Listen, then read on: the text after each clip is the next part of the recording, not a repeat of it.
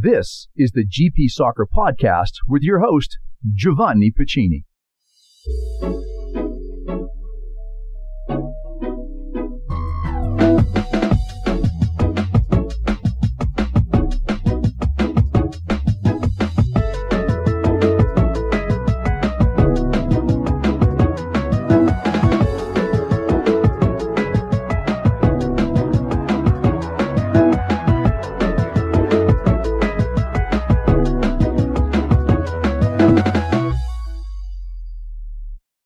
This is Coach Sully from Somerville, Massachusetts. You're listening to the GP Soccer Podcast with this guy, Giovanni Piccini. This guy knows everything about soccer. He's amazing. Well there, Coach Sully. Well, thank you for those kind words. Right out of the gate here on the GP Soccer Podcast, Coach Sully there from Somerville, Massachusetts. Well, all kidding aside, welcome to all of you, my wonderful listening audience from literally around the world, all around the planet. North, south, east, west, everyone in the middle, as I always like to say. Welcome to another wonderful episode of the GP Soccer Podcast. As you very well know, in the opening portion of the show, I like to kind of check some boxes sometimes, or check a box, spend a few minutes on a particular story or an item, and then we offer up some commentary as well. Over the last, several episodes here and there, I have been talking about and sharing with you stories about behavior. Behavior, from fans, from parents, from coaches to players to officials, and the behavior that unfortunately has reached arguably an all-time low in terms of, our discourse with one another, our ability to communicate, nicely to one another and do so in a civil fashion. It's really gone down the proverbial tubes, if you will. And I know I noted to all of you, I think last week's show, that I think it's just my own opinion, a trickle-down effect from our national discourse, which we all know by now, his civility is gone, and the type of discourse we see at the highest of levels is really disgraceful, and again, I never want to get into politics. I'm not going to start now, but I just think that type of discourse, that type of behavior, just found its way down, the trickle-down effect, if you will, and in this case, it's trickled down to youth sports. And again, beat the dead horse. You heard me say this before as well. I'd like to think that this platform, the GP Soccer Podcast, is in my bringing these issues up, might encourage people to think about changing of behavior, change the behavior of fans, of parents, of coaches, of players, of officials, to the point where we go back to a time, and maybe I'm naive, maybe I'm a little pie in the sky, but go back to a time where, youth sports, high school sports in general was this wonderful oasis of joy and fun and community, a place where folks got together to watch their kids play and watch the neighborhood kids play, maybe not even their own kids sometimes. And it was something healthy, it was something fun. That's been tarnished, and it's been really tarnished, sadly. So, hopefully, again, through my conversation with all of you, my listening audience, that maybe we can make some changes. Now, to that end, I want to bring up something I get on a regular basis from TOVO, T-O-V-O, which is short for Total Football. And that's Dutch. My Dutch is very bad there. And Total Football, as a side note, is a method by which we teach the game, in a little different manner than we might be accustomed to. And the great Todd Bean, who functions primarily out of Barcelona in Spain, has done a wonderful job in promoting this particular method of player development. But every Tuesday, since I've taken the courses and now I'm privy to the stuff that Todd sends every Tuesday, I want to share with you the one that I got this week. Timing is perfect. And it's entitled Trash Talking. Trash Talking. So this is from Tovo, Todd Beam. A weekend of matches. A barrage of sideline communication. To be fair, most of it is completely useless, and if it is painfully debilitating. So let's consider trashing the following. Constant babble is useless, even if it's couched as quote-unquote support for a child. Comments about past events are useless, not going to change moments gone. Play-by-play joysticking is a definite no-go. It is annoying as it is ineffective. To the bin, Go babble. Regrets and joy sticking. Agreed? This begs the question about what will fill the void. What will our kids do with more silence? Well, for one, they can breathe now. They are free to play, lighter. They can think and connect in ways that space affords. Courage, resilience, and leadership can now emerge. Our young athletes may actually receive a tactical instruction from a coach rather than conflicting messages. A more silent coach, by the way, is not a poor coach. He may be prudent. She may be mature. He may be just observing your child give it a go. She may be watching unfold that which was practice. Taking notes may be more noteworthy than noise. This is on us. I am a parent. I have failed more than once in this regard, but I can say that I am exponentially better than I was years ago. I observe more. I relax more. I actually enjoy the game so much more. I am abundantly flawed still, but less foolish. I need not shout to support. My children know I love them. I show up for them, and that is enough. I drive them home, nourish them, and kiss them goodnight. A subtle well done is far more effective than a sensational scream. In fact, I have learned through the years that my presence resonates far more than my voice. Perhaps it's time to trash the talking and let my child speak for him or herself. See you on the sidelines next weekend. Again, that comes from Tovo, T-O-V-O. Definitely check it out. Todd Bean. And again, I get those every Tuesday. They're different topics, but having just received that recently in the timing of this particular broadcast, I think was perfect. Let me check another box. So the other day, I get a phone call from a good friend of mine, a colleague who coaches a club team. I think he's got a group of U17 boys, and they were prepared to, heading for a match, and everyone arrives, and both teams are going through their pregame warm-up. And as my friend and colleague shared with me, as the both teams were literally making their way out to get ready for the opening kickoff, the opening whistle, the referee calls both head coaches over. And so both coaches come over. And what was described to me by my friend in a stern fashion, and I'm paraphrasing as he was, he says, I'm here to give you a verbal warning before this game even starts. And both my friend and the opposing coach were a little taken aback. Again, paraphrasing, the official, as was shared to the two coaches, had indicated that he was in charge of the match.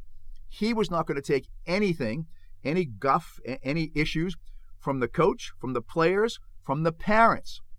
And if he had to engage with any of the aforementioned people, he was just going to show an immediate red card.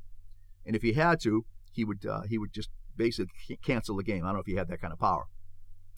And when the two coaches, as shared with me by my friend, tried to get him to elaborate a little bit, he would have nothing. He would have nothing to do with it. That's how it's going to be. You both now have a verbal warning, and that's how we're going to start the game. So, taken aback, they go back to their respective benches. He blows the whistle. And at some point in the match, there was a questionable offside of which the opposing coach wanted to question the validity of the call. The referee went to this particular coach, the opposing coach from my friend, and said, "Do you want that red card now?"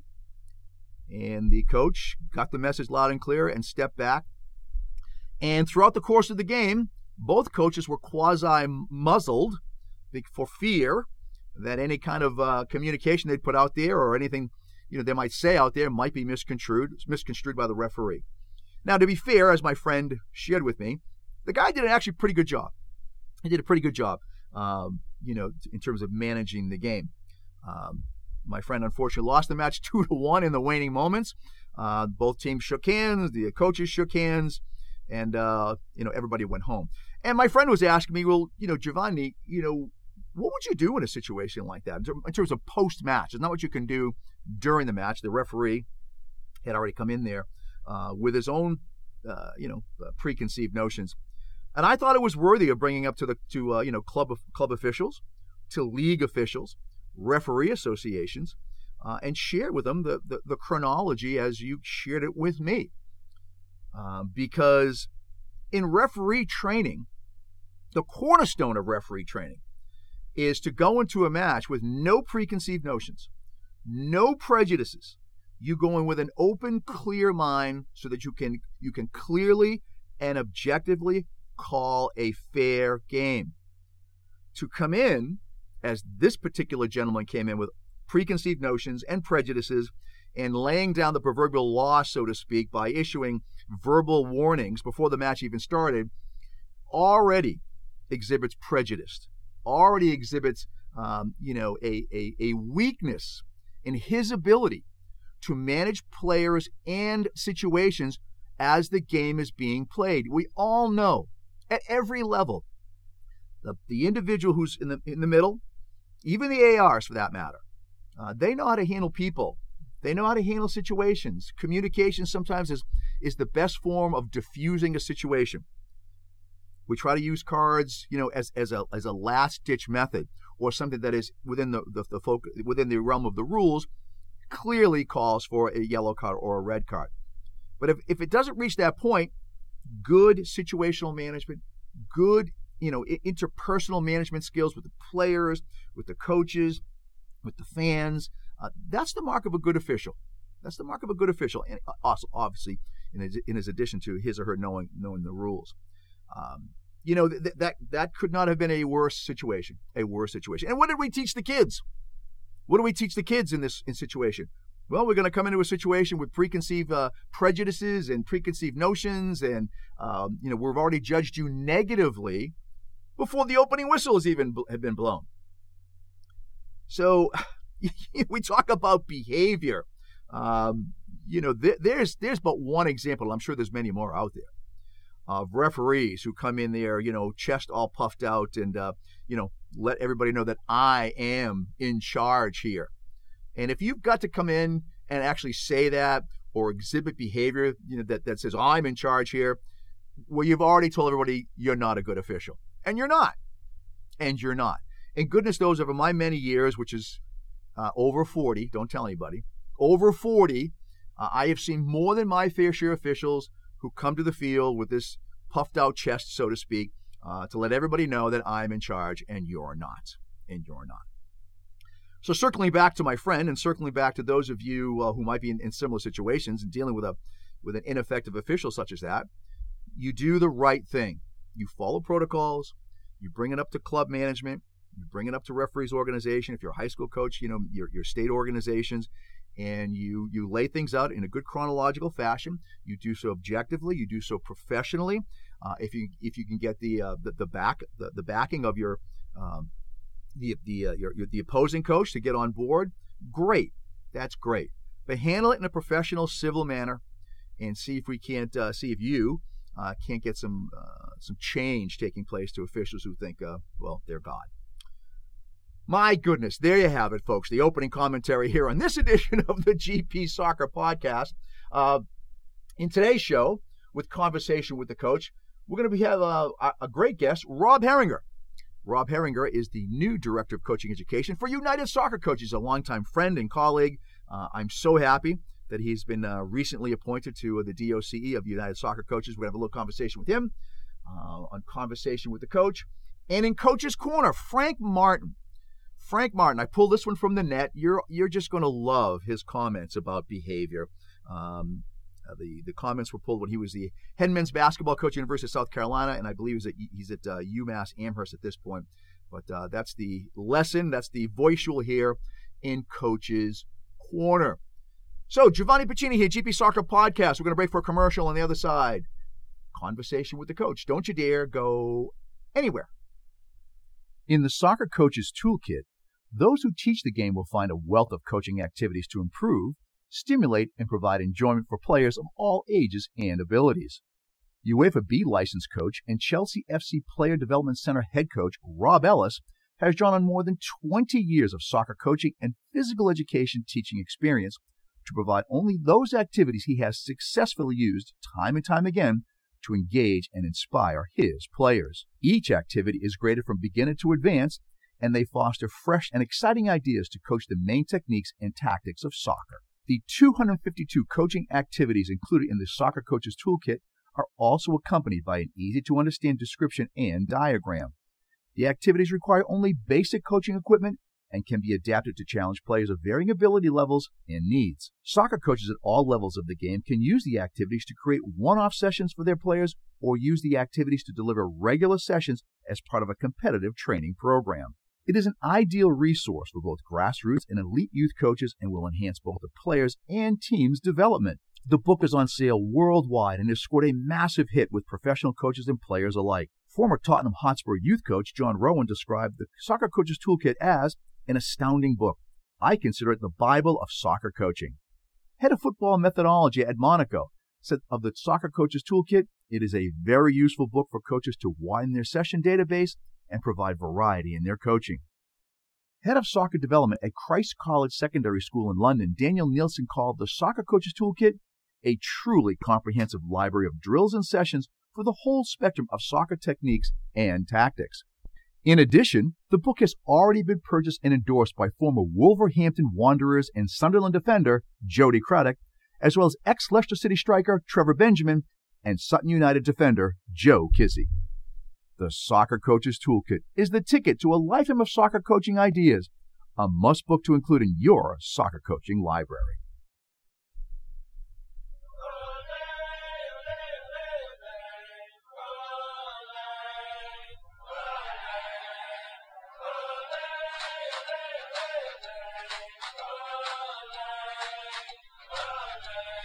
And welcome to the GP Soccer Podcast, Conversation with the Coach.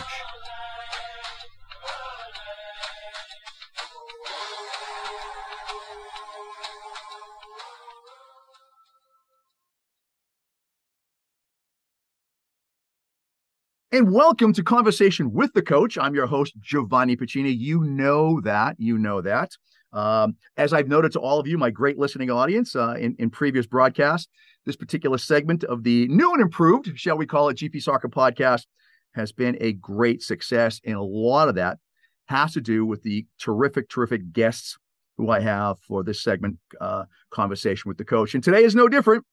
Our guest today is a longtime friend, is a longtime colleague, someone who's near and dear to my heart in terms of the game, and that is is Rob Herringer. And Rob is the brand new, and I do mean brand new, Director of Coaching Education for United Soccer Coaches.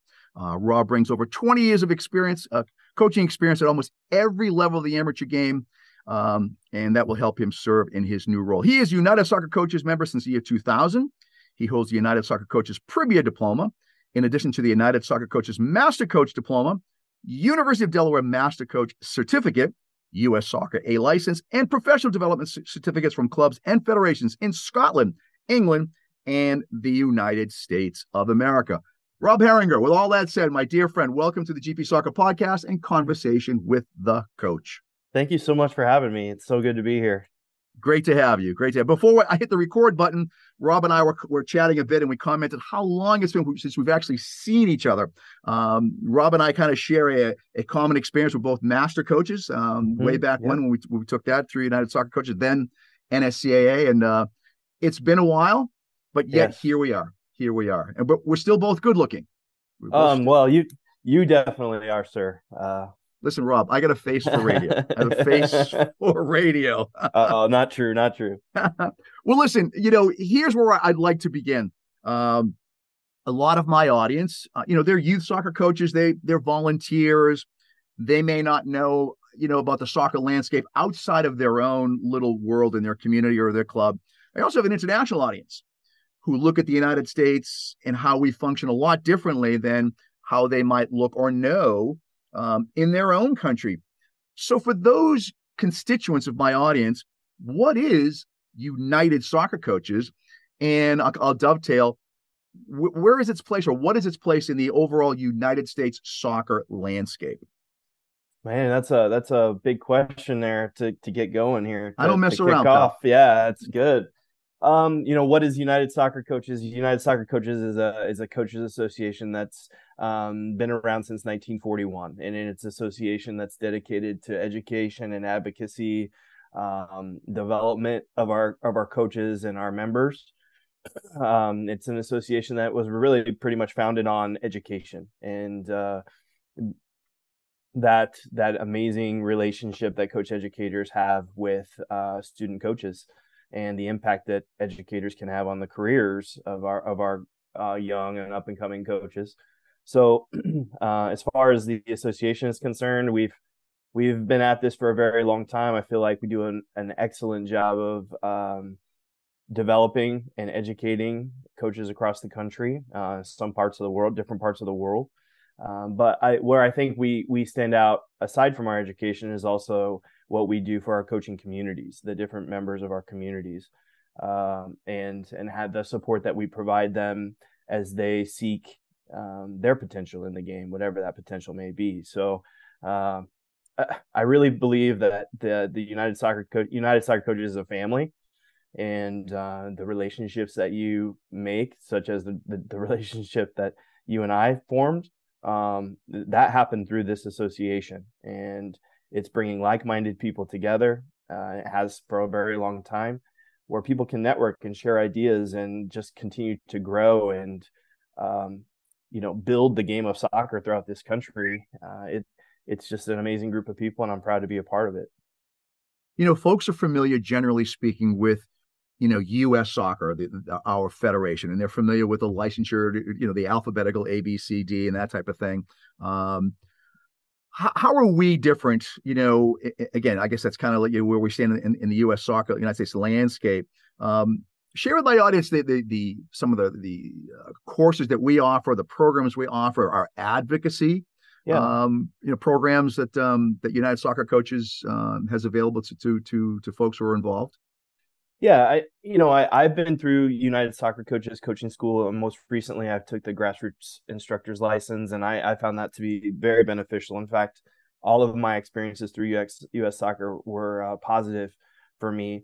And most recently with this instructor's license, educator's license, I learned a ton. I mean, I am very grateful for those experiences. But I think where we're a little bit different is, in some regards, is we're dedicated to education and development and fostering those relationships, as I mentioned before, that really take on a life of their own after our course is over. So what I love probably the most about all of this, and I've already kind of mentioned it, is those connections that you make with people. And as an educator, I love when people reach out to me 2, 3, 4 years down the road from a course saying, hey, I guess most recently for me, it was, hey, you did this presentation on set pieces, and I'd love to be able to share that with my team, my college team. Would you be willing to share it? And the fact that it was memorable to them, something that lasted a very long time in their minds, and they found beneficial to their team, that is what this association is all about for me. But where we may tick a few different boxes too is, we offer education for coaches in the various aspects of the game. So not just, the club environment or, the collegiate environment, which seem to be, pretty popular environments for our coaches. What I love is we continue to develop courses for coaches in different, areas. So high school coach diploma is one that's very high on my priority list right now. High school coaches, that's one of the biggest groups of coaches we have in this country. And I don't think that in general, we've really served them very well over the years. I'm proud to say that our association developed a diploma course just for those courses, just for those coaches. But, that kind of went away along with other things right before and, during the pandemic. So we are really trying to bring that programming back and serve that group of coaches. And then also, we I feel like dedicate a lot of time to developing, the parent coaches and the coaches that are working with recreational players and players. I mean, that's where the majority of our players is in the recreational level. And a lot of our coaches out there are the moms and the dads who get assigned to coach a team, and they're given a bag of balls and say off you go. There you go. Good luck. And if we're really going to change the game in this country, we're going to make it better, we're going to improve it, we have to serve the coaches in our largest market, which is in the recreational parent coach market. So I think that we really work hard at serving all of our members in every walk of life they come from. And maybe that's what makes us just a little bit different than some of the other organizations out there. So that you set me up beautifully for a little segue here. You talked about the parents who were given a bag of balls, some pennies, and cones, and say, "Hey, good luck, off you go." What do you say to that person or those people? Maybe they're parents, maybe they're just volunteers that say, coaching education, I know there's courses, but I'm just volunteering. I'm just trying to help. Or maybe they're saying, well, I want to coach my kids. That's all I want to do.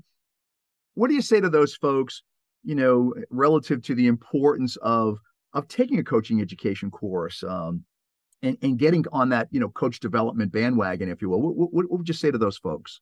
Well, I just came out of the club environment. I spent the last 8 years directing a club in the Omaha area, and that was a lot of, we tried to implement a lot of coaching education and, some requirements for our coaches, even just for parent coaches or recreational coaches. And we'd hear that a lot, right? Well, I'm just volunteering, I really don't have time for this. And that may be the case, but whenever we say yes to the responsibility of coaching young people, that's a massive responsibility. And so my message to them and to everyone else is, look, if you have 12 young people who you are now in charge of, you should probably want to get the most knowledge that you can about how you can best serve those people and help them. And as we know, as coaches, you get 12 kids on a recreational soccer team, you've got 12 individualized programs, especially the younger they go. So I would say that for me, the message to those people is, look, yes, I know that you're volunteering, and we appreciate that very much. We would not have a game in this country if we didn't have volunteer coaches. However, now that you've accepted this responsibility, now we need to prepare you for, what you're about ready to embark on. And we want to make sure that the adults that we have working with our kids are as prepared as possible for everything that may come up during that season or during that experience with that team. And it's kind of, for me, I'm not going to get up in front of a classroom and teach history unless I know a little bit about history. I'm just not going to do that. And I would hope that most coaches feel the same way. Arm me with some weapons here to go out and make every minute count with my kids and have them have a great experience with me and with the game. And if they walk away wanting to play more, then I did my job. And I think that's where we really can do a great service to the game in this country, is by helping those coaches realize the power of education. You touched upon a very, very important analogy there, that being, if you're a history teacher, you go get certified as a history teacher. Yeah. I speak at length, and anytime I'm delivering a course or even, just chatting with youth folks in general. And this is the teacher in me. Come on, I was a teacher for 24 years. And I say, that field is a classroom. Those players are students. The coach is a teacher. Mm-hmm. The subject happens to be soccer. And like any good academic environment, you want a teacher certified, qualified, capable to teach the game appropriately, using the most, latest methods, and comes with the appropriate enthusiasm and joy that every good teacher brings. And then I usually do this little poll. I'm like, raise your hand if you want your child's teacher to be certified and qualified and, have all those things that I just laid out. And every person, they raise their hand. And I go, well, if you have those expectations academically, you need to have those same criteria for athletically as well. Not just athletically, but, the things that will contribute to the growth and development of your child. What are your thoughts about, the connection, the analogies, between the academic approach and athletic approach to teaching the game? I couldn't agree more, to be honest with you. And that's the comparison that I found myself making to our coaches in our club for a very long time. Look, parents these days, they expect a certain experience when their child goes to school. It's different than when you and I went to school. Parents these days are 100% connected to that classroom experience, especially in the elementary school ages where they're getting communication from the teacher on a regular basis, a weekly basis, maybe sometimes a daily basis. When there are issues with reaching certain benchmarks or milestones, teachers are reaching out to parents. Parents are reaching out to teachers. There's a lot of communication that goes on between the two. And to be honest with you, I firmly believe that that's what parents want out of their child's athletic experience as well. They want to feel connected. They want to feel like that they're supporting their child in something that they enjoy doing. And they expect to be a part of that process, just like they do when their children go to school. And I don't think there's anything wrong with that. And having, our son has played the game. He's now a senior in high school. That's what we expected from his coaches, because I didn't just coach him the entire time. Thankfully, I'm sure he appreciates that. But we just wanted to be part of the process, and I think that's sometimes where coaches make some mistakes.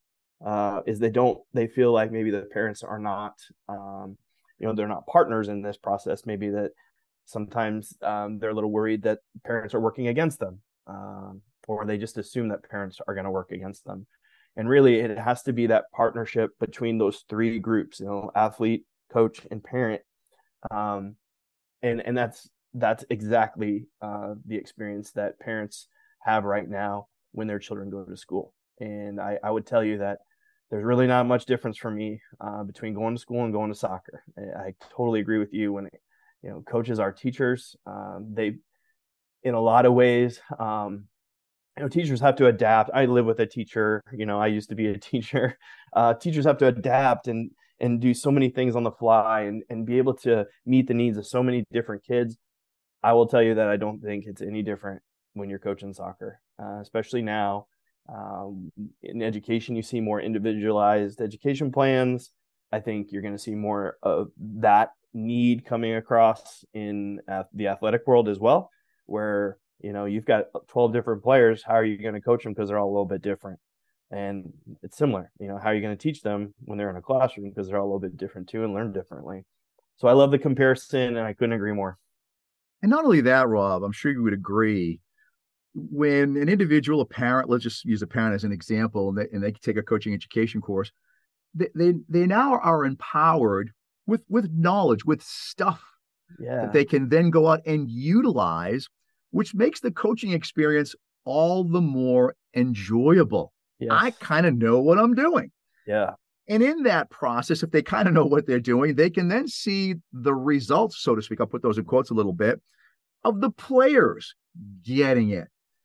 And that, maybe I'm naive, I don't know, that in and of itself, I think could just heighten the enthusiasm for an individual wanting to take a coaching education course, and then another, and then another, and then another. What are your thoughts on that one? Yeah, I mean, all it takes is one. I think coaches like us, we took a course at some point during our career where it just got us hooked. I mean, I could tell you right now, for me, it was the National Diploma at Penn State University, and that course is the reason why I'm here today. But I think with a parent coach, for example, if we get them to take one course, and that, as you say, that helps them create a better learning environment for their kids, it is more enjoyable for them because the environment is a little bit more controlled. It's not as chaotic. It's organized, and kids are leaving wanting to play more. That's what it's all about, I think. And if you can get a parent coach or a coach just to take that one course and you give them a great experience and they feel like they've learned something, well, they're naturally going to think about taking the next thing. And that's what we have to do as educators, is we have to create those learning environments for our student coaches where they feel like it's very valuable to them. It's worth their time and their money, their hard-earned money. And you show them and you show them places that they could get to that they couldn't get to on their own. And that, to me, is coach education. Again, if you provide them with a great learning environment where they feel free to open their minds and express themselves and collaborate with others, then you get them hooked on education and wanting to learn more and reach their potential as a coach. And that to me is what it's all about. I'm going to touch a third rail just a little bit, the third rail. And this inevitably comes up when any discussion relative to coaching licensure, certification, that type of thing. And that's mandating licensure, mandating certification for anyone who is involved in teaching the game. To the best of my knowledge, and I could be wrong, I'm going to let my hockey folks get back to me if I'm wrong on this one. I think USA Hockey mandates licensure for anyone who puts on a pair of skates and gets on the ice and coaches. What are your thoughts on that? I know it's a third rail issue, all kidding aside. And what do you say to a youth soccer organization or a club that really philosophically would like everyone involved who's coaching to take a course, short of saying you have to or you don't? What are your thoughts on that aspect? I will tell you that I'm in favor of minimum requirements to coach children, whatever those requirements may be. But I do not believe, as I mentioned earlier, that, and this is what happens a lot of times, and I understand the reasons why, having lived that life and been in that environment. I know why organizations find whoever's available, whoever says yes, and just turns the kit bag over to them and says, off you go. I know why that happens. But again, we should be interested in creating the very best learning environments possible for our kids. And in order to do that, the only way you can do that is through having them go through requirements to become a coach.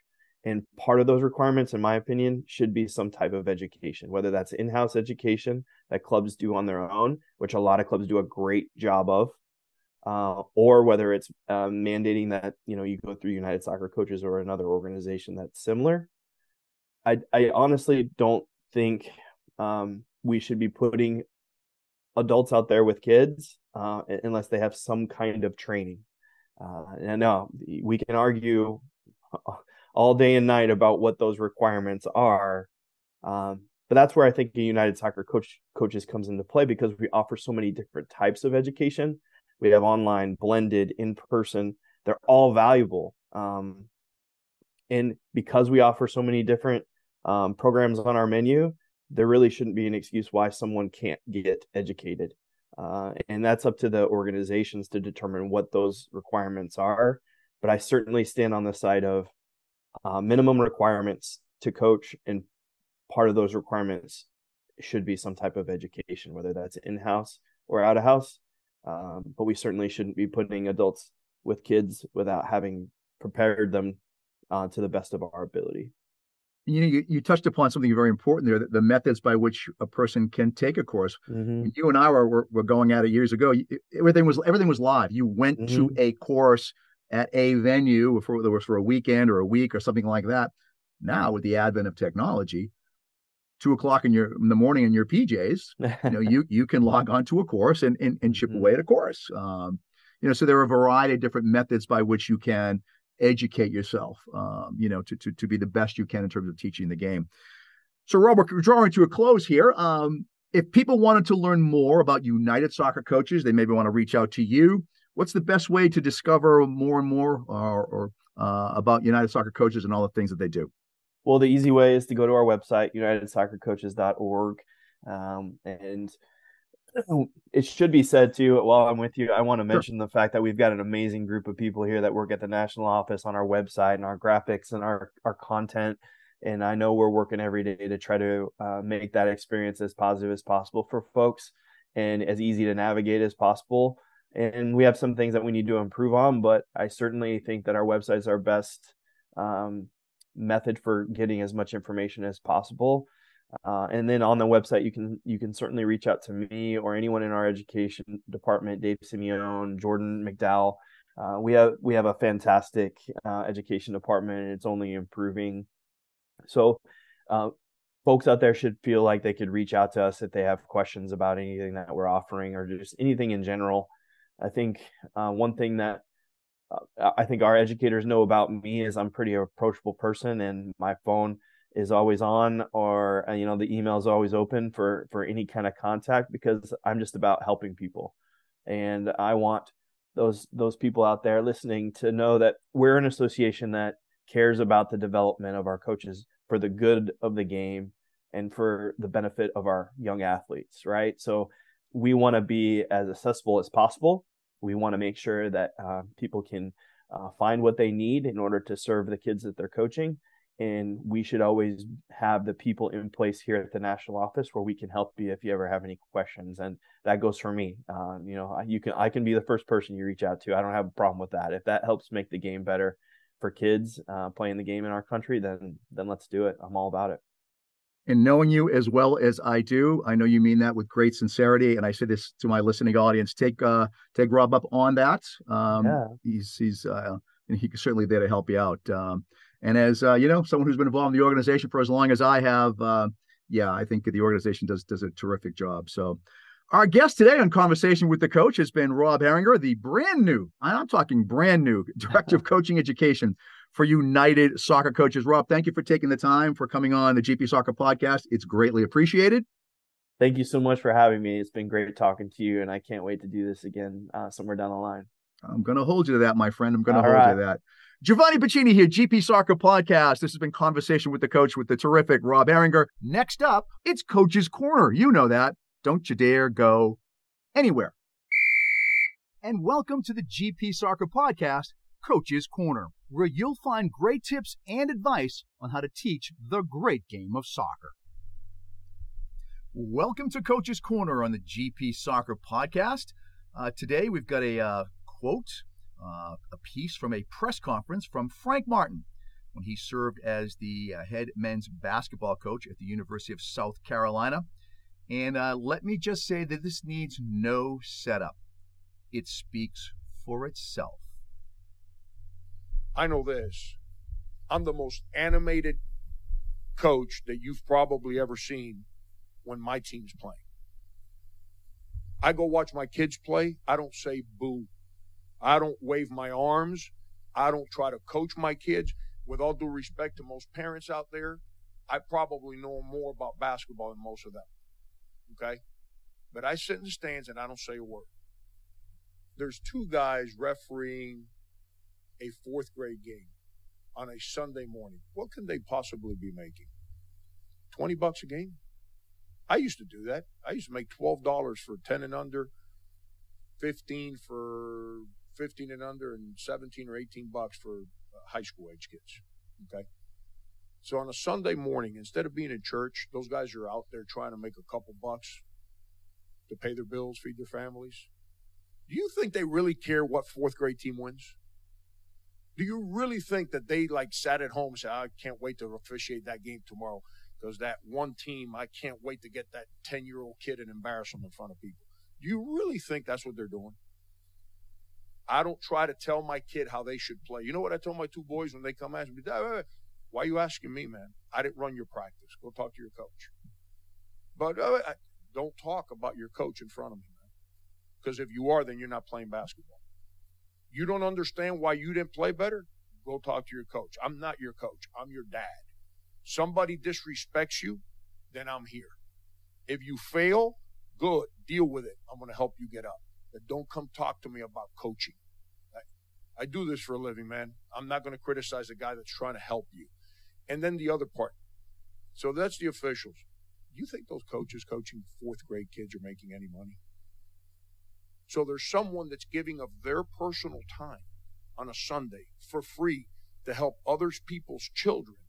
Yet we're going to have the adults in the stands yelling obscenities at the officials, criticizing every decision the coach makes, yelling at the kids like the kids, they're 10 years old, man. Like if they were LeBron James and Dwayne Wade playing in the NBA Finals, like they know how to handle their coach over here and their parent over here yelling at them. Then we wonder why kids get confused, man, why kids rebel, why kids don't know how to listen, How can you listen when you got so many voices in your head at the same time? You know what life teaches you? Shut things off. And that's the part that's frustrating to me. It's if someone wants to be so animated when there's a basketball game going on, then go coach the team. Go run practices. Show up every day at 6 o'clock at night and run an hour and a half practice. And then you got your team to coach, or be an assistant coach. Sit on the bench, yell all you want. I don't care if people on the bench yell at my kids. I got 2 boys. If they don't deal with my children, my children won't be on their team. My child acts up or doesn't do things the way that they're expected to do things by them, not me. And they let it happen, I'm taking my son off the team. I want my son to be challenged. Both of my boys, I want them to grow up. I want them to understand what life's about. But that's the part that's sad, man. Next up on the GP Soccer Podcast, soccer news and analysis with yours truly, Giovanni Piccini. This is Soccer News and Analysis with Giovanni Piccini.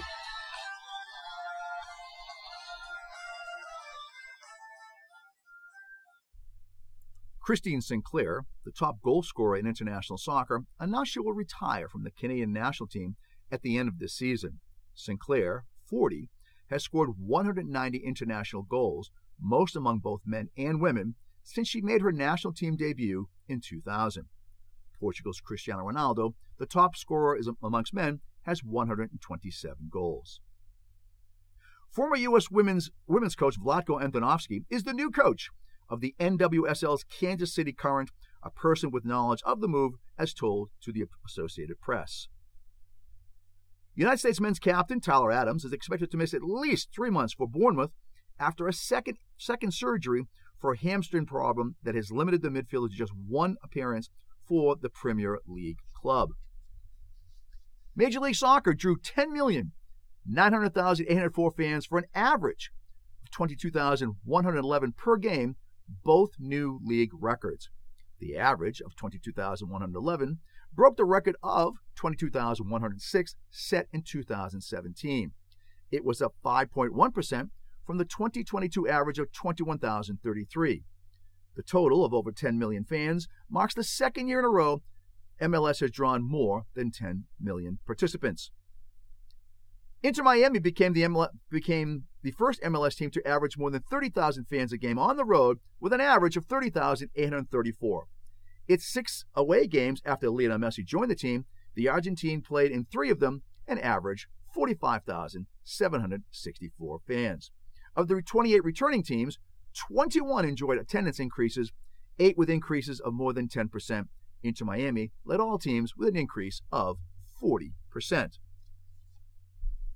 Everett, Massachusetts officials are poised to return to the state legislature for help in developing a prime waterfront parcel with the hopes that it could be used for a soccer stadium for the New England Revolution. This would be their second such effort. Last summer, the House of Representatives approved language in a broad-reaching economic development bill that would lift the industrial restrictions for this property. But the Senate did not agree and the attempt fizzled. Now, proponents are hoping to try again with the goal of resolving the years-long search for a new home for the Revs so the team could move to a purpose-built stadium in the urban core of Greater Boston. The property in question, a roughly 45-acre site on the Mystic River across Route 99 from Encore Casino. Wynn Resorts, which operates the casino, bought the power plant site in March for $25 million from Constellation Energy. Constellation still operates the remaining portion of the Mystic power plant next door, but that will close in mid-2024. In local Boston area soccer action, Oliver Ames head coach John Barada and Medfield coach Jason Heim both earned their 200th career wins. Barada accomplished the milestone with a 4-2 win over Mansfield, while Heim claimed number 200 with a 1-0 win over Dover Sherburne.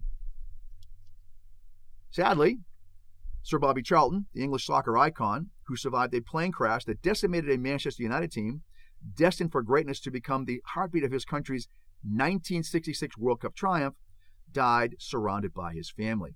He was 86 and was rarely seen in public after being diagnosed with dementia in 2020.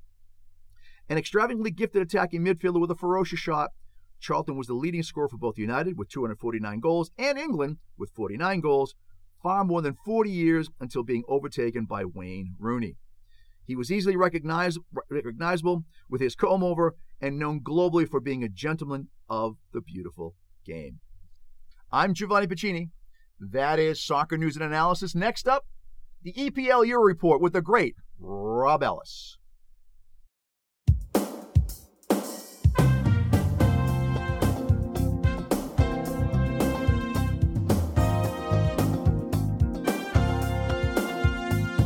Welcome to the GP Soccer Podcast, English and European Football Roundup, with your host, Rob Ellis.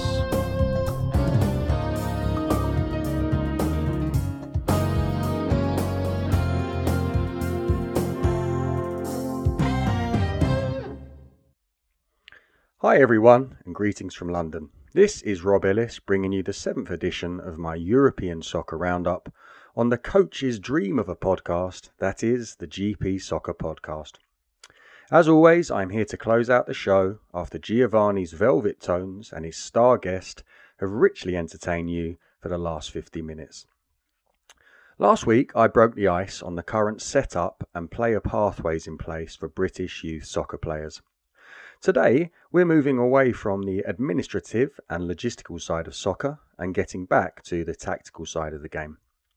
Today, we're going to take a look at the emergence of a tactic that has swept across the European professional leagues from the top to the bottom divisions.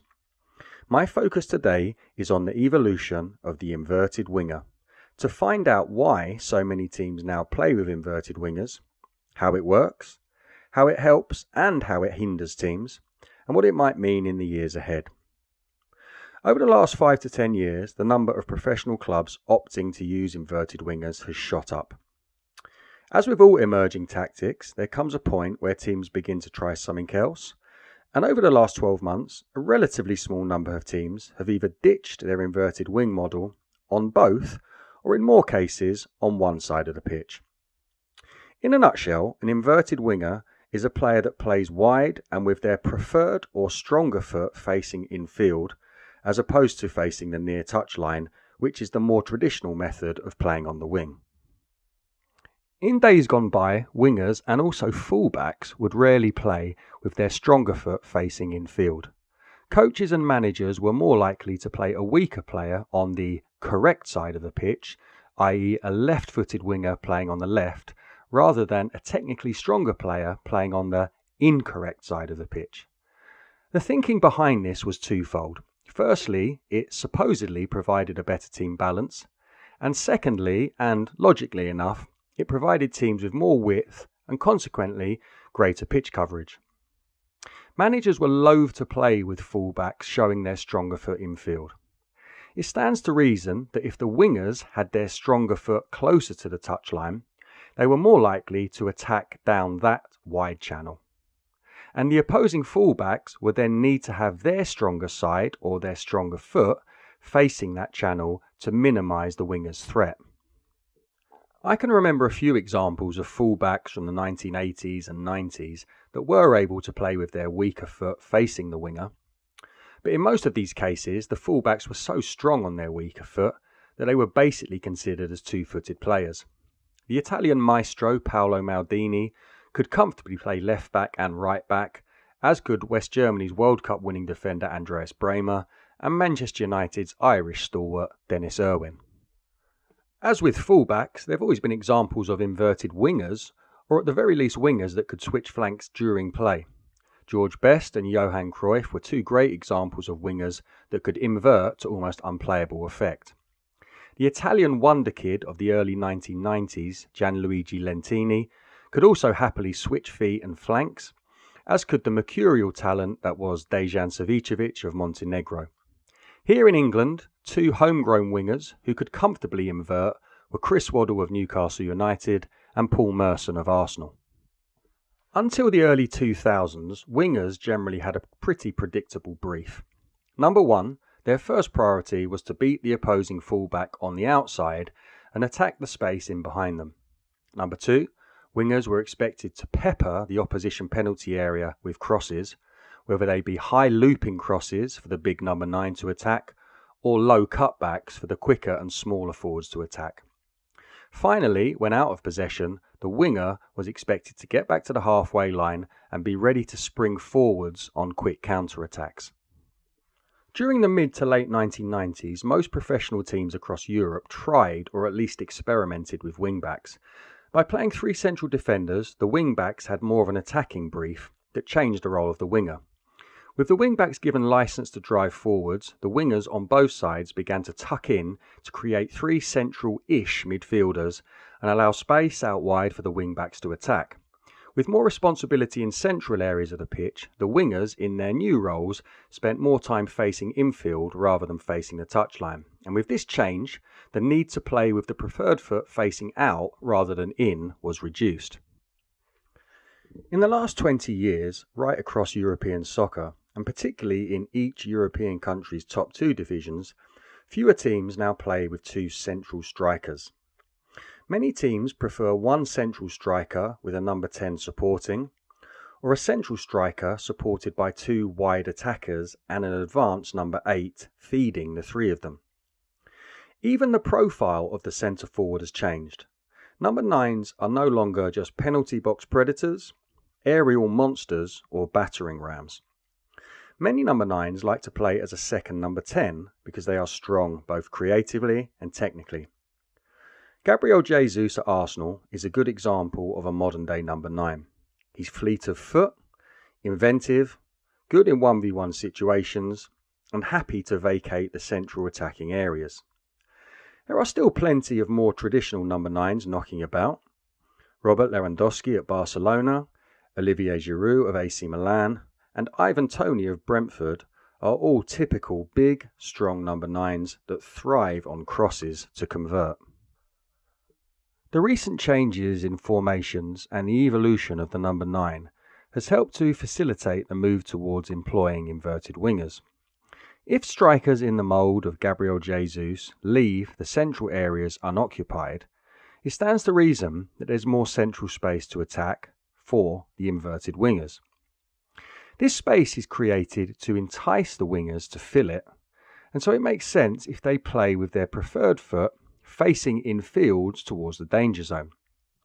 Secondly, centre forwards across Europe's elite leagues score fewer headed goals from crosses than 20 plus years ago, which reduces the need for the winger to attack the space in behind the fullback and then to go on and deliver stand-up, far-post crosses for the centre forwards to attack in the air.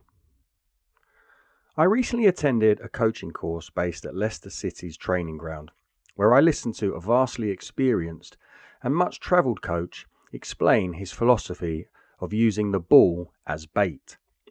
In broad detail, this means holding on to possession until the last moment for as long as possible to draw the defenders in towards the ball.